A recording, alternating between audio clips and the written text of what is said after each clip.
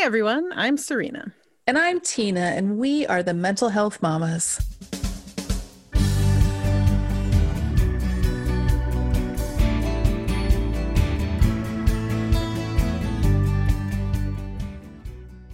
Welcome to No Need to Explain. We are so glad you're here.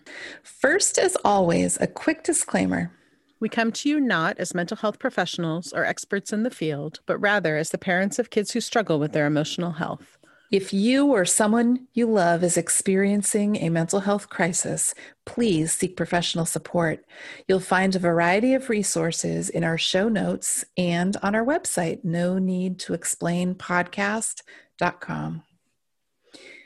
Today, we welcome a guest, a fellow mama in mental health, Emily Rawlings. Emily has written a book called Foundation: Love, Mindfulness, Meditation. Emily, like us, is from upstate New York, lives with her high school sweetheart of 32 years and her two adorable dogs. She is a mama and, among other things, is a dancer, veteran fitness instructor, reader, writer, and seeker of truth and spirituality. Welcome, Emily. Thanks so much for having me, Serena and Tina. I love what you are doing here, and I'm honored to be a part of it. I'm very excited to talk with you and your listeners. So I'd like to say hello to the awesome mental health mamas listeners out there. So Emily and I, full disclosure, know each other in various small town-like ways. And most notably, you were the fitness instructor for one of the killer classes I took at a local gym. And each time I saw you, you had a smile on your face and had boundless energy and seemed to have it all together. Having connected with you recently and further reading your new book, Foundation, it occurs to me that what I was observing was perhaps not the whole story. I wonder if you could give us a glimpse into how you were really feeling behind that smile and boundless energy. Sure. Yeah, that's a great observation. Here's the deal. My smile was real and my energy was real. The real issue for me was it was just not sustainable. I had not found a way to care for myself in a consistent way. At that point, I had undiagnosed generalized anxiety disorder and also OCD of persistent negative thoughts. I did have my happy moments, as you have observed, but I had no awareness of how much anxiety I was experiencing on a daily basis. And I definitely had no self-care protocols. All of this combined to create a situation that was just unsustainable for me. That is why in the fall of 2016, I found myself in the midst of a breakdown. My body and my brain shut down. I was unable to get out of bed. I couldn't recall things, and I wasn't able to speak in full sentences.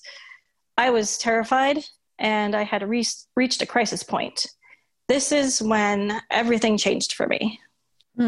Yeah, that's a lot. So we're going to come back to your story in just a moment. But first, we love the name of your new book in that it's a concept we think about a lot: foundation. The idea that parents being the foundation, literally, of their whole family, right? We hold a lot as parents. And we know that being the holder of all the things can be pretty hard and specifically difficult to find that time to strengthen your own foundation, or as we like to say, filling your cup. So you have a beautiful image of a vessel in the book. Could you tell our listeners a bit of that story? Oh, yes, I'd love to. After my breakdown in the fall of 2016, I made a decision to commit 2017 to getting healthy in every way that I possibly could. And for me, this took on the form of meditation. Since I couldn't get out of bed, it seemed like a natural thing for me to try and do. I always thought meditation was beneficial, but I had never set aside the time to do it. And now, ironically, I had all the time in the world. I decided to seize the opportunity. As I would meditate, I sometimes would see images. And I share several of those images in my book. One of those images was what you're referring to, was the image of the vessel. I knew that the vessel was me. I saw the vessel filling itself with water from the stream and then pouring that water into other waiting vessels. And then the vessel kept going to the stream to fill up the water and fill the other vessels, even when cracks started to appear. And it kept doing it still, even when holes opened up. And it kept going until it just shattered into a million pieces. And I felt like that is what was happening to me. After I saw this vision of the cracked vessel play out, I knew I had to make a change. I needed to make sure that I was whole and strong first before I tried to fill other vessels with water. That was the only way I could truly be there for others. This was the point at which I realized that I must make self-care, I also call it self-love, the top priority of my life from then on. And I also knew I was not the only one. I had observed this in other caregivers also. So I knew I needed to share this message of uncompromising self-love with as many as I could. So I wrote my book. You are so right. There are so many caregivers out there who I'm sure are shaking their heads. Important realization and a super concrete image for us all. So as Serena mentioned, we talk a lot about pouring from your cup to fill others. And the truth is you can only pour so much before you run dry. You don't have anything left. I love the vessel image in that it has the nuances of the cracks and the strains. We love that. Mm-hmm. In your book, you talk about some of the real world effects of not taking good care of your own vessel. Tell us a little bit about the importance of practicing self-care or self-love. Yes. Oh gosh. Self-love to me is everything. It's the basis of everything. As I have mentioned already, because I didn't practice self-care, I found myself in bed having completely shut down. And not only was I in despair, I was not able to take care of myself or anyone else. So what was the point of that? In fact, my husband and my adult children were having to take care of me. I knew something had to change. And that is when I committed 2017 to self-care. And this naturally took on the form of meditation, as I've said. Within this framework, I came to know the power of the present moment. And in this space, I found answers and guidance. And in the quietness of the present moment is where I truly learned about myself and what I actually needed. This was the place where my healing started and where it continued. And this is the place where I came to know my vessel and what I needed to become whole again. Yeah. So tell us how you present this in your book. Yes. In the book, I will guide you through the process of present moment awareness, which I call mindfulness. In the book, I share that I could never find the time for consistent self-care. And this was based on the belief that I had. And the belief was that I didn't ever have enough time, and I wouldn't ever have enough time to accomplish everything. And I'm sure there's many out there that can totally relate to that there's way more that we feel like we have to do than we have time for.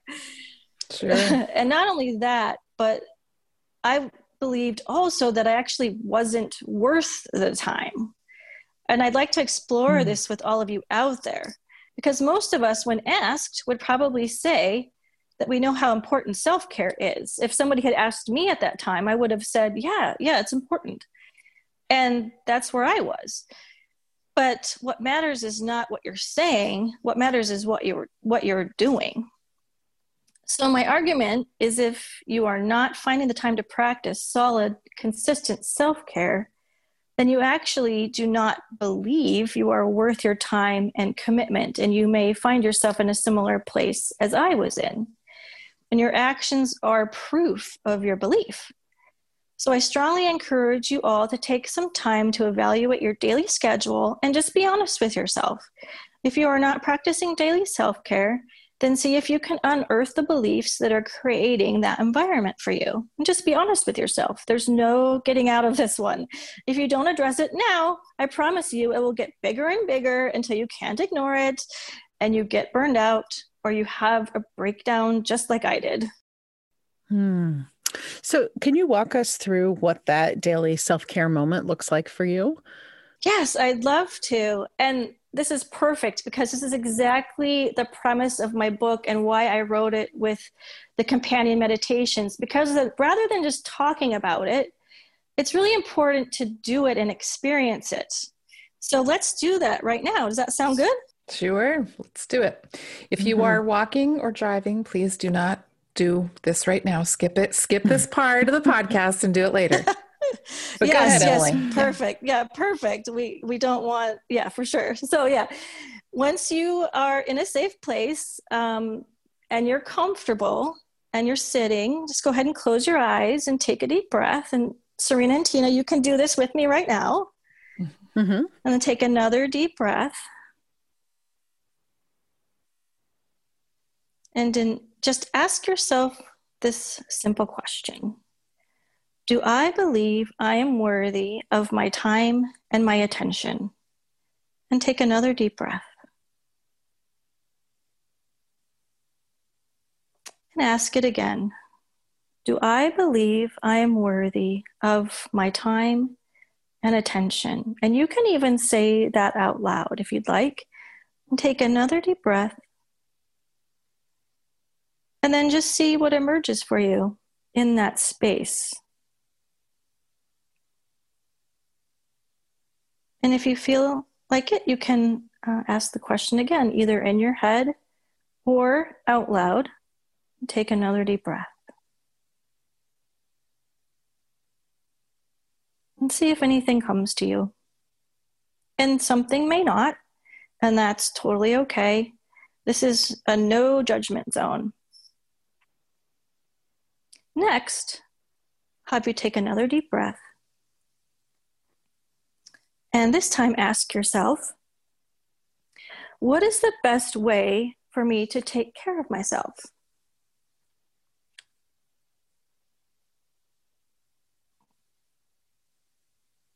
And take another nice deep breath and ask yourself again, what is the best way for me to take care of myself?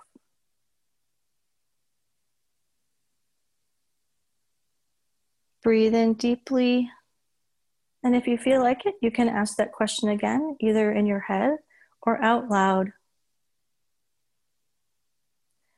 It is very likely that you had something pop into your mind right away.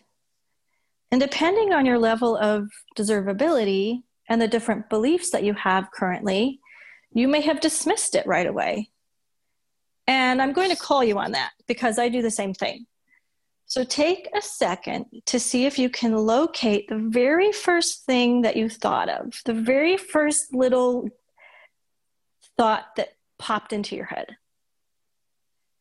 And try not to judge it in any way. Try to just see it and look at it.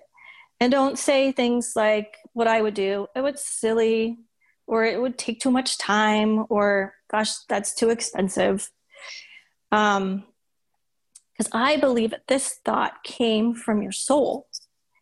You don't have to act on it right away, but I plead with you, do not discount it. You are worth it.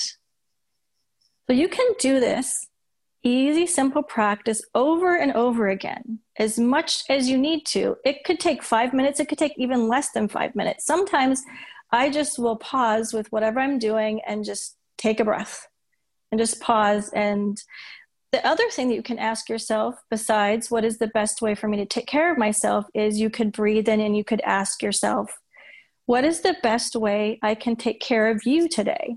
So you're talking to yourself. So you take a deep breath and you say, what is the best way I can take care of you today? So Emily, thank you so much for sharing that exercise with us. I love the message you're sharing about worth. I certainly struggle with that. And you could see doing this exercise and trying to work through that. But I will share that as I was asking myself how I can take care of myself today, I think what came to me was just the sort of be here now, which breathing often does that for me. So what about you, Tina? What'd you get out of that? Yeah, and I love the "you are worth it" mantra, very adoptable. And the breathing, I just think the breathing is so very important. And the moments that we are going through our day, and it sounds silly, but not deep breathing. It is simple, it is free, and it is a quick act of self-care. Emily, is it fair to say that Foundation was born out of your need to find your path after struggling with your own health? Yes. Yeah. Foundation was birthed out of my journey to wholeness that I committed myself to in 2017. As I practiced mindfulness and meditation, I continued to receive guidance. And this guidance led me to make choices and decisions that resulted in my improved health. And I just felt better. I started to share this with others because I was so excited, and I saw them starting to benefit also. So it became clear to me that I needed to write a book and share the quote unquote secrets that I had discovered with all of you and with everyone that I could. In chapter 6, you talk about emotion, or what Tina and I sometimes refer to as the feels. You write, there are no bad or wrong emotions. I believe that I was too emotional. I also believe that being emotional was weak, and that if I was sad or cried, it was bad. If I got excited or happy, that was weird. Now I know that every emotion carries valuable information. Every emotion is valid. We are strong believers in that. So tell us a bit more about how you came to recognize that. Yes, for sure. I'm glad that popped out for you guys, because that was so important to me, because I'm a very quote unquote emotional person. So for me, understanding that every emotion was valid was a key for me.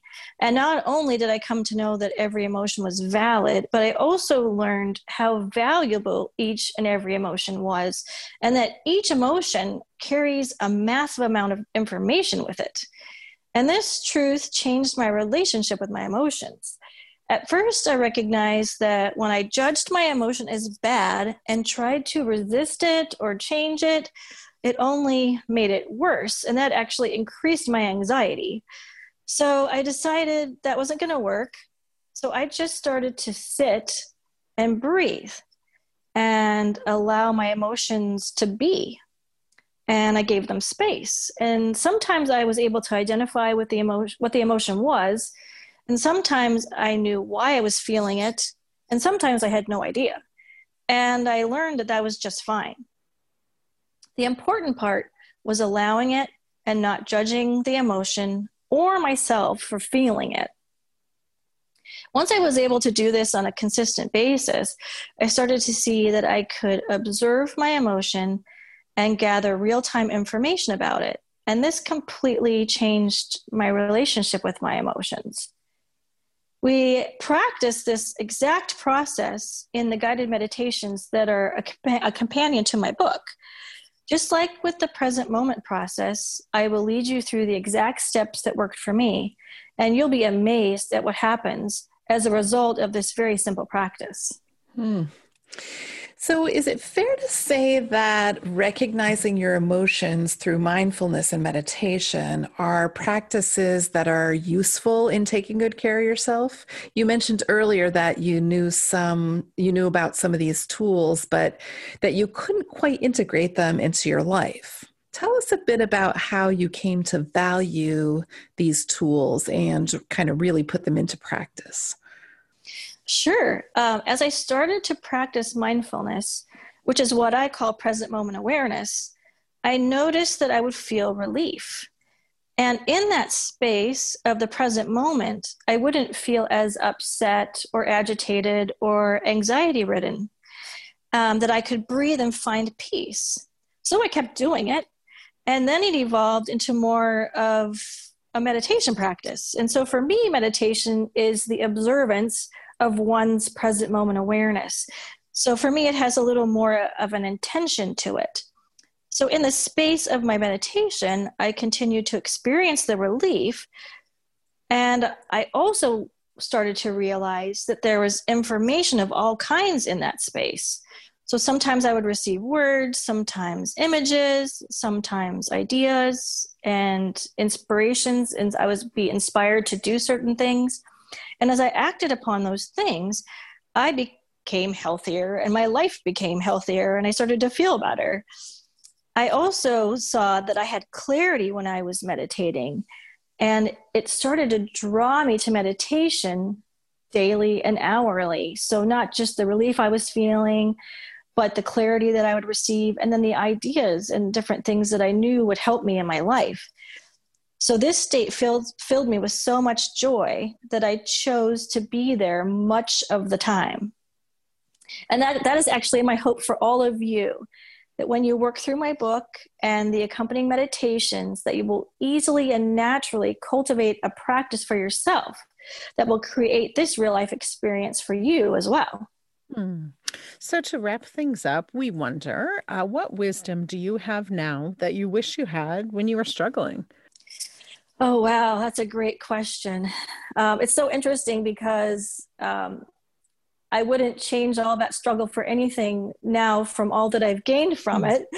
But at the same time, if I could have this wisdom without going through that, that would also be pretty cool. So my simple answer is that all I needed was to slow down and sit still and breathe. And that in that stillness was everything that I needed or wanted or desired. And that in that space, I could find relief and peace and comfort. And in that space, I am loved, worthy, and perfect, just as I am. Love it. Emily, we want to thank you for talking with us today and being vulnerable and sharing your new book and some of your well-earned wisdom. You can find Emily's book and the companion meditation album on her website, emilyrawlings.com. Emily is with an IE, and we will make sure that the link is in the show notes. So thanks. Thank you so much for having me. It was a pleasure. Thank you, Emily. So as always, we are very grateful to all of you for listening and supporting us. You can help us out by visiting Apple Podcasts, leaving us a review, subscribing, and sharing with others. And this is your gentle reminder to take good care of yourself while you are taking care of your people. Thanks for listening. Bye.